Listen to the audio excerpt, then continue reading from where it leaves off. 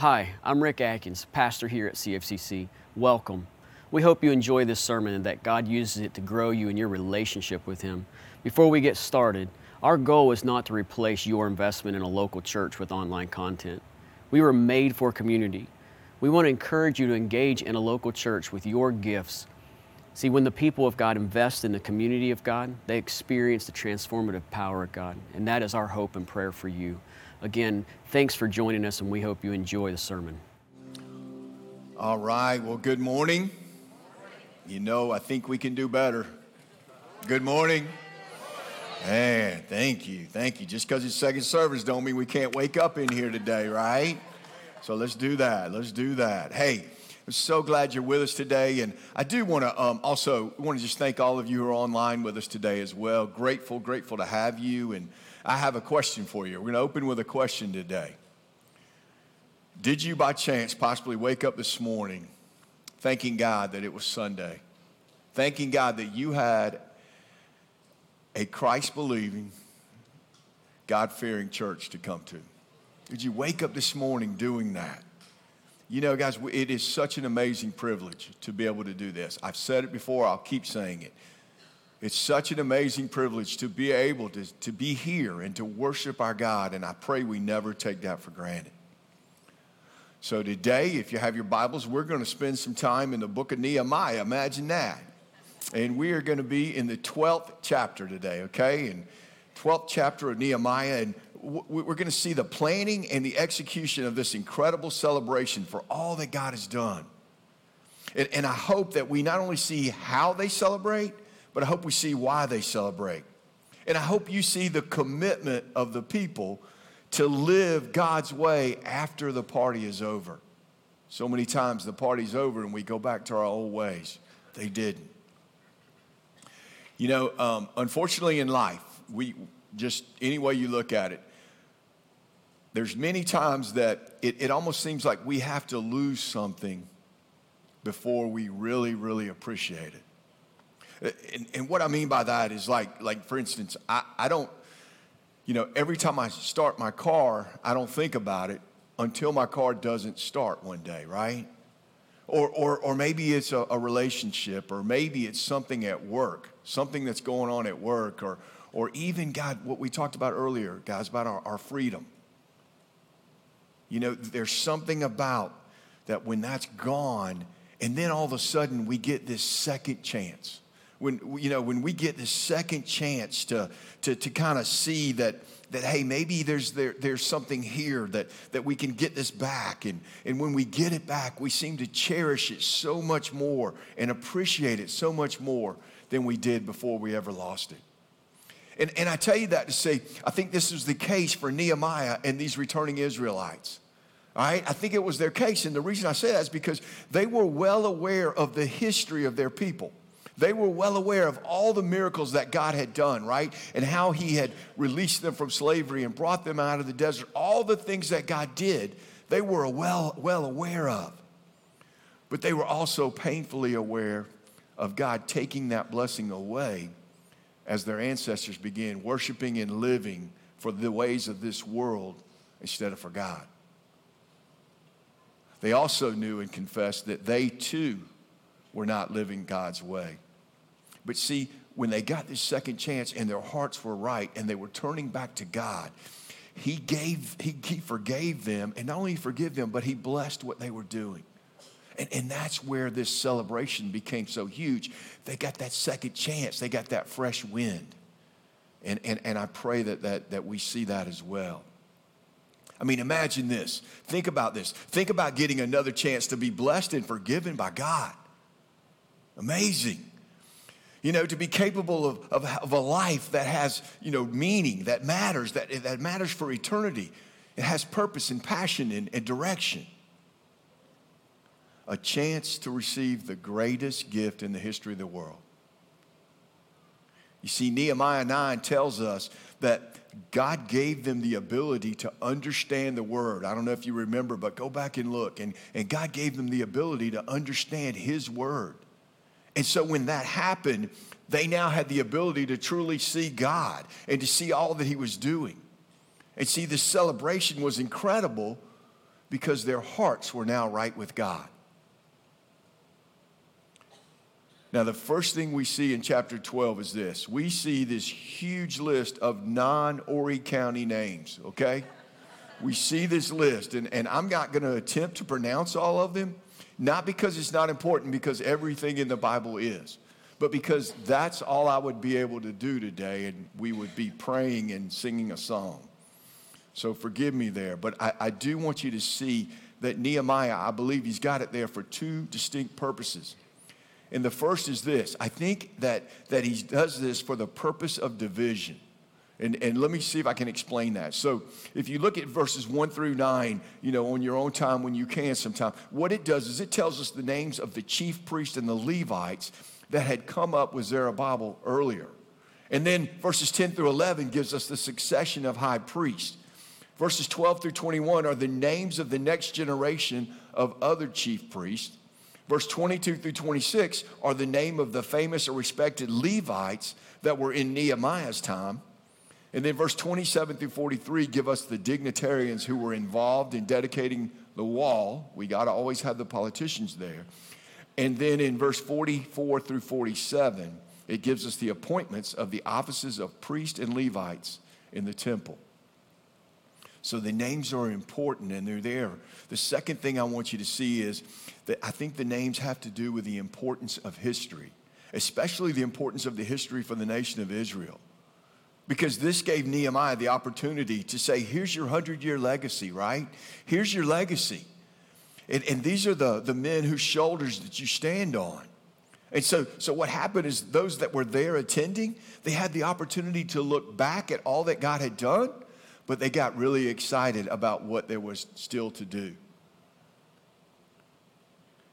I think we're in a very, very similar place. I think we're in a similar place. God has blessed this place amazingly, but we've got more to do, and we're excited about what's yet to come. And guys, I hope this. I hope that it serves as a reminder to us of the importance of our own legacy and what condition we leave God's church in for the next generation. In Erwin Lutz's book entitled, "We Will Not Be Silenced," there's this quote that I like. It says this: "The first step to liquidating a people is to erase its memory." You see, history is important. It's so important because we have to learn from history what not to do and then also what to repeat. I think that there's a reason that the word remember is in the Old Testament 164 times. It's important. But now, all right, now the wall's built, right? The gates are hung. We got this well-defended, beautiful city filled with people. And now it's time to celebrate. Now it's time to celebrate and dedicate. Verse 27 through 31 says this: "At the dedication of the wall of Jerusalem, the Levites were sought out from where they live and brought to Jerusalem to celebrate joyfully the dedication with songs of thanksgiving and with music of cymbals, harps, and lyres. The musicians were also brought together from the region around Jerusalem, from the village of the Netophites, from Beth Gilgal, and from the area of Geba, and from Asmaveth, for the musicians had built villages for themselves around Jerusalem. When the priests and the Levites had purified themselves ceremonially, they purified the people, the gates, and the wall. I had the leaders of Judah go up on top of the wall. I also assigned 2 large choirs to give thanks." Excuse me. In verse 27, what we see is that the choirs and the instrumentalists and the singers all gathered together to celebrate this great achievement. But they weren't just celebrating, they were also dedicating. You see, the celebration part was to thank God for all that he was done and how they were able to start and finish the wall. But now with the wall in place and this city was thriving, they were now dedicating this for the glory of God. It was almost like they were saying, hey, God, thank you for all you've done, and here's what we hope to do with it, right? There was a celebration and a dedication. And then the next thing I'd love for us to see is when we look at this, there's 3 elements that are important anytime we have a godly celebration. I want to look at these with you today. 3 elements. Verse 27 tells us this: the Levites were brought into Jerusalem to celebrate joyfully. You see, joy has to always characterize the attitude of a believer because it's part of the package of the fruit of the Spirit. But joy and happiness are not the same. Yes, we see both in this celebration. We see people that are happy and we see people that are joyful, right? But there's a difference because happiness always involves enjoying the present moment because it pleases us. But you see, joy goes deeper because joy appreciates the past, the present, and the future. And not because of the current circumstances, but because our heart is now right with God. And you see, that's what produces our joy. Remember, happiness can fade quickly because it's always dependent on circumstances. But joy's forever. It's like our relationship with God.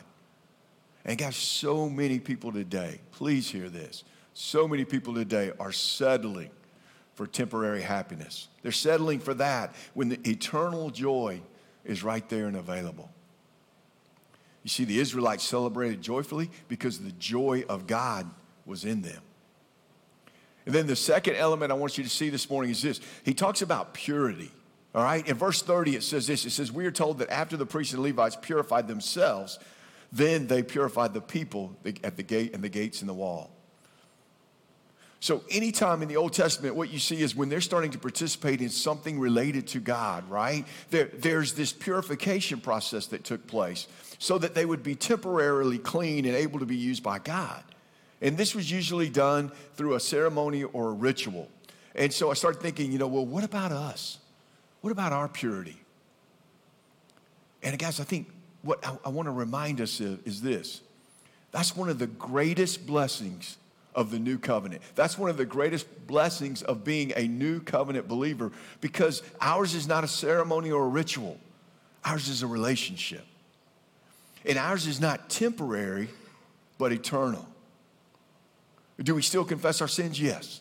Yes, we do. But it's not because of our purification. It's because that allows us to continue on the journey of becoming more Christ-like. That's our sanctification.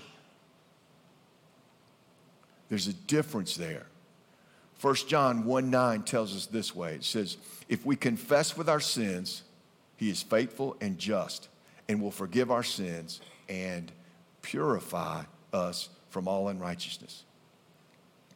But we have to remember this about our confession. We have to remember that it's not just about being sorry for what we've done, but desiring in our heart to never do it again and then turning it over to God.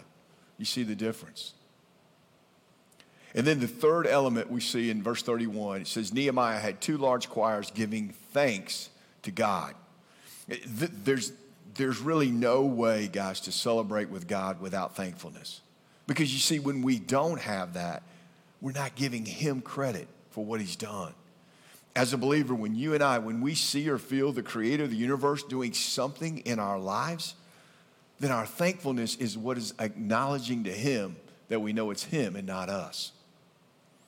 And that's what we see in the Israelites. They knew there was no way they could complete this building.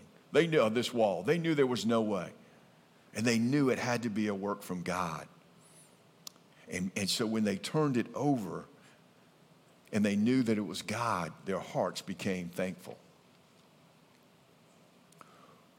We have to start looking for ways to be more thankful. I was reading in a book where this young boy walked up to this man and he had a very sour look on his face. It was like, he said he looked like a mule. And he said, you must be related to my grandfather because he's a Christian too. And you see, that can't characterize who we are, right? We have eternal life. We know our sins are forgiven. We have Jesus, a part of Christ in our hearts. We can't walk around gloomy. We've got to be looking for things to be thankful about, and we've got to be intentional about it. Maybe it's waking up and thanking God that you did. Maybe it's opening the refrigerator and seeing that there's something in there.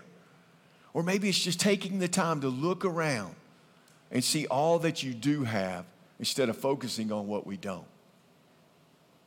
But I think more than all of those, may we as a church be thankful, because as believers, we know that no matter what the day brings, no matter what happens, God is eternal and he's in complete control. We need to be thankful, guys. It's so much better to be thankful and realizing who makes it all possible. It changes us. All right, then we learn in verse 31 through 37 that Nehemiah, he divides the choir, okay? So he takes it and he separates the choir around to march around the city. Verse 31 through 37 says this: one was to proceed on top of the wall to the right toward the dung gate. Hoshea and half the leaders of Judah followed them, along with Azariah, Ezra, Meshullam, Judah, Benjamin, Shemaiah, Jeremiah, as well as the priests with trumpets. And also Zechariah, son of Jonathan, son of Shemaiah, son of Matawana, son of Micaiah, son of Zakur, son of Asaph, and his associates Shemaiah, Azarel, Malila, Galila, Maiah, Nathaniel, Judah, and Hananiah. Yeah. I told first service, if you say it fast enough with confidence, you can do it. You can fool them. All right, so they did this with musical instruments prescribed by David, the man of God. Ezra the scribe led the procession. At the fountain gate, they continued directly up the steps to the city of David on the ascent to the wall and passed above the site of David's palace to the water gate on the east. So what we learned from that whole thing is that the first group, the first choir, they go and they march around the western side of the wall, and they go down and around the southern end of the city, and then they end up right at the temple. And then in verse 38, 39, we're told that the second choir goes the opposite direction, right? They go the opposite direction and around the city and the wall, and they too end up right in front of the temple. And some commentaries were telling us that Nehemiah did this because out of respect for what he had read in the Bible, where Gideon had obeyed God and when he was told to march around the city as well. And so the other piece of that was that he was remembering when he took this ride. I don't know if you remember, but back in Nehemiah, when he first got there, he tried to take a ride around the wall, and he couldn't. He was on a donkey, and he couldn't make it all the way around because there was so much trash and so much rubble that he couldn't get around it. And so many people were saying that maybe this was his before and after picture. You know, just the fact of remembering this is what it was and this is what God did. But regardless of what his inspiration was, whether it was, marching around Jericho or whether it was this before and after picture, this march served as a faith walk. It served as a faith walk, claiming that anything inside of these borders now belonged to God.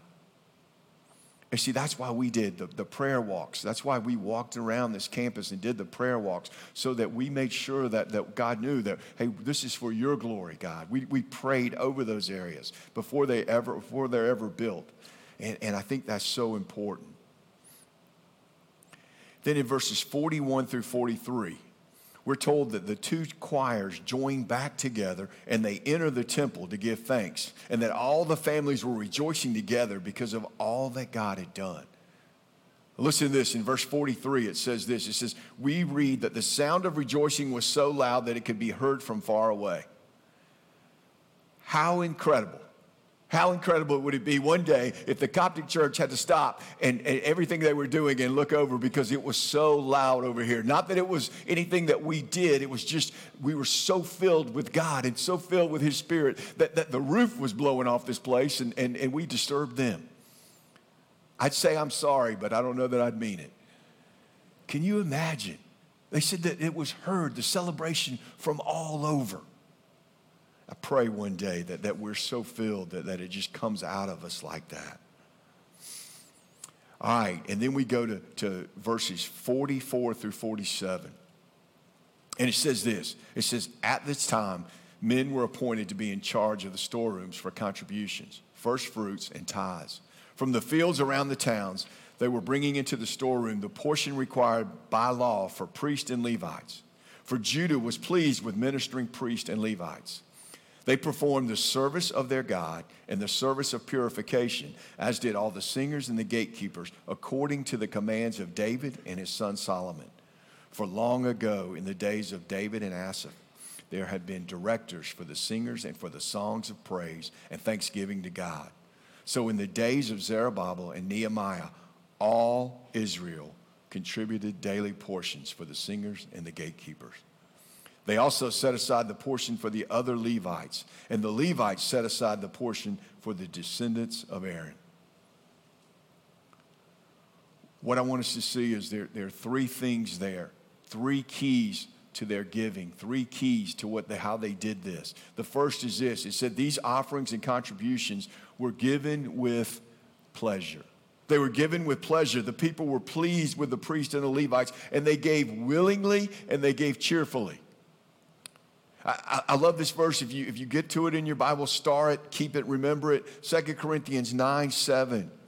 Each of you should give what you have decided in your hearts to give, not reluctantly or under compulsion, for God loves a cheerful giver.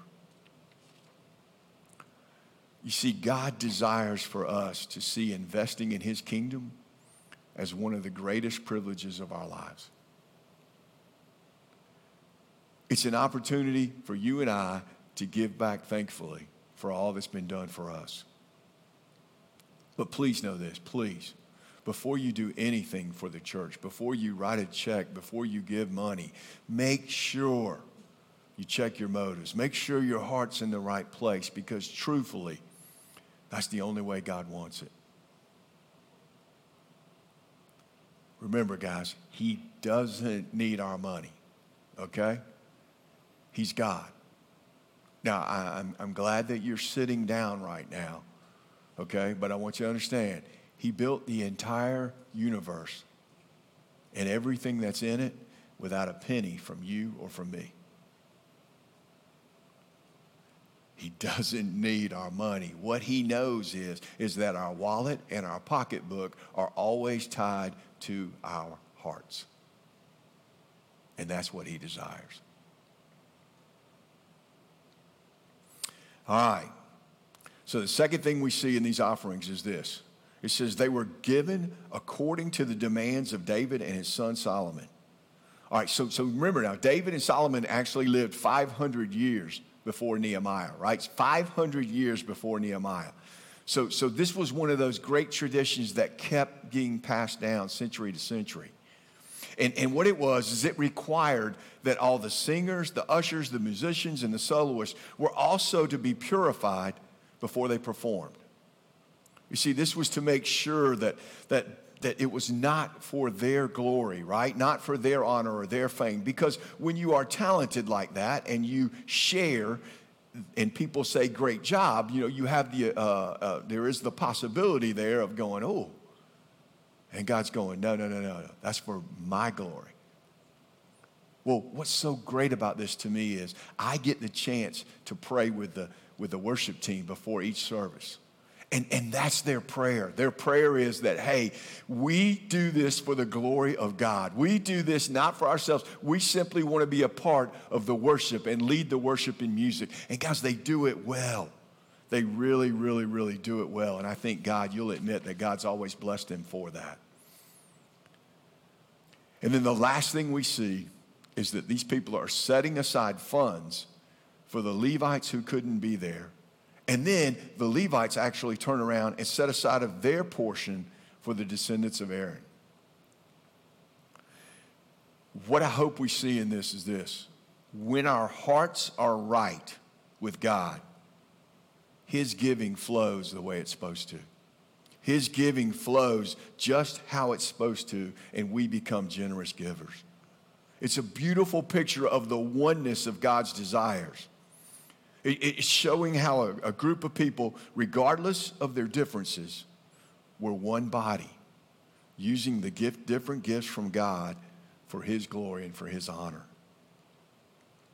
I think if we're not careful, we begin to rank gifts.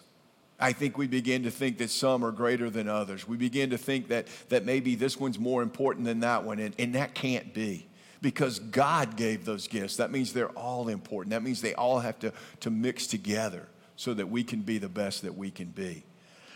I read this parable. I'd love to read it to you. I think it does a better job of explaining it than I do. But it's called The Carpenter's Tools.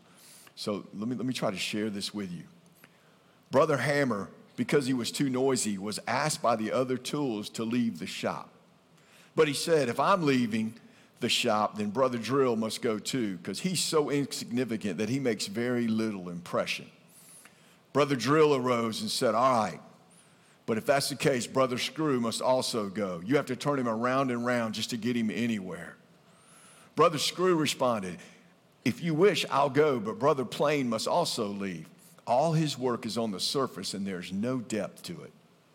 Brother Plain replied, well, Brother Rule will have to withdraw also, for he is always measuring folks if they are better than if he's better than them. Brother Rule then complained against Brother Sandpaper, saying, I just don't care. He's rougher than he ought to be, and he's always rubbing people the wrong way. In the midst of this discussion, the carpenter of Nazareth walks in to perform his daily work. The story says he puts on his apron and he went to work on the bench to make a pulpit from which he would preach the gospel to the poor. He used the screw, the drill, the sandpaper, the saw, the hammer, the plane, and all the other tools. It says after the day was over and the pulpit was finished, Brother Saul arose and he said, brethren, I perceive that all of us are laborers with God together. Guys, that's where we've got to be. That's where we've got to get to.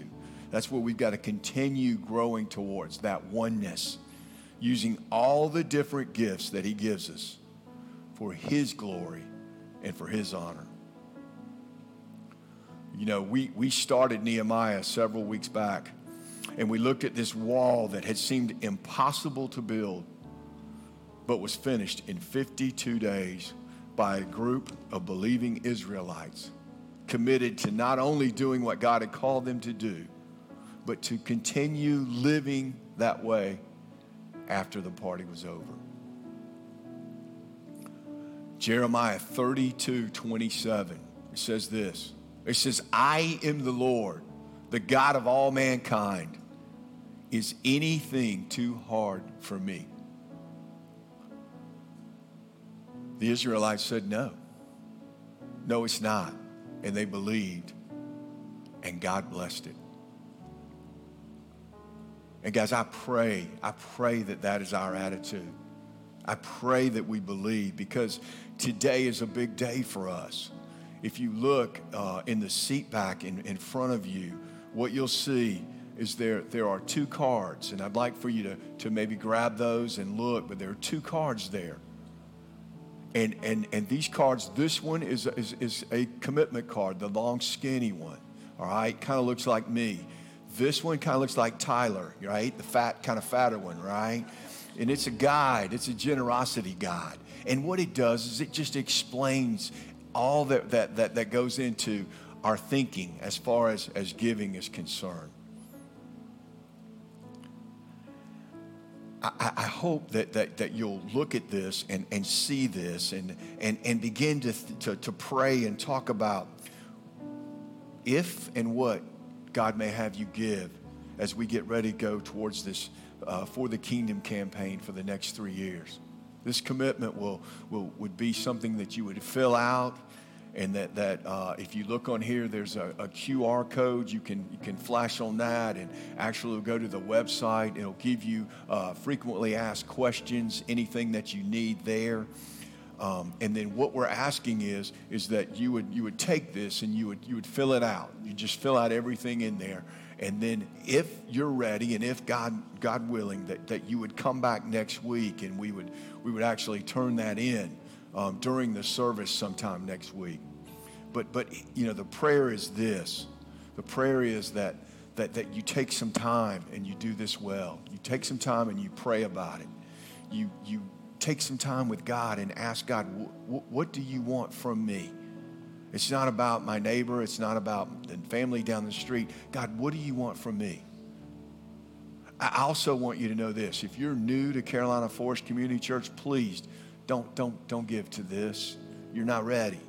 Okay? Now, we pray that you will stay with us and that you'll understand what we're doing and you'll believe in this and you'll become part of this journey with us one day. Just not right now. I want us to remember a few things about what Nehemiah and the Israelites said and did. I want to remind you of those, so as you spend time this week, hopefully this will come to mind.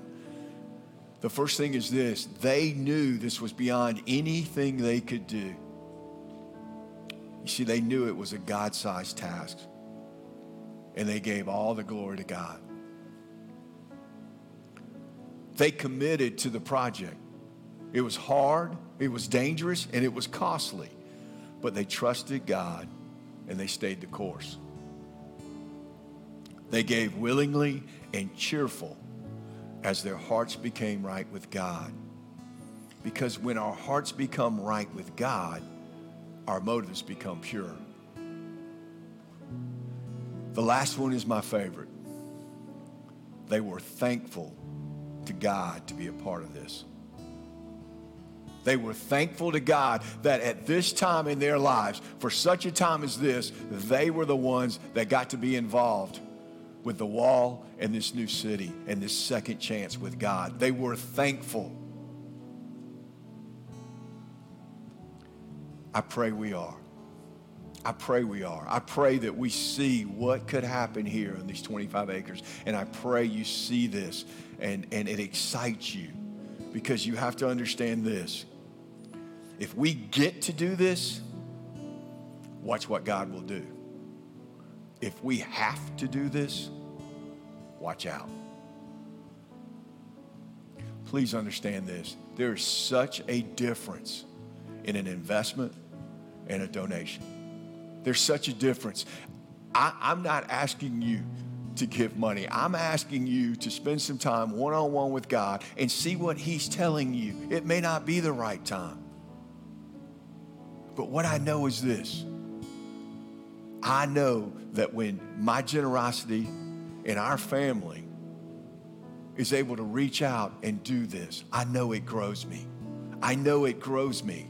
And that's what I pray for you. I pray that you see the growth that can occur when we simply say, I'm going to do something for the good of others. Because you see, that's so against the world, right? It's not natural. It's supernatural. So I pray that you have a great week. I pray that you spend some time with God, and that next week we come back and see what God's up to. Let me pray. Heavenly Father, God, I do just thank you. I thank you so much for today. I thank you for loving us. God, I thank you for being so good to us.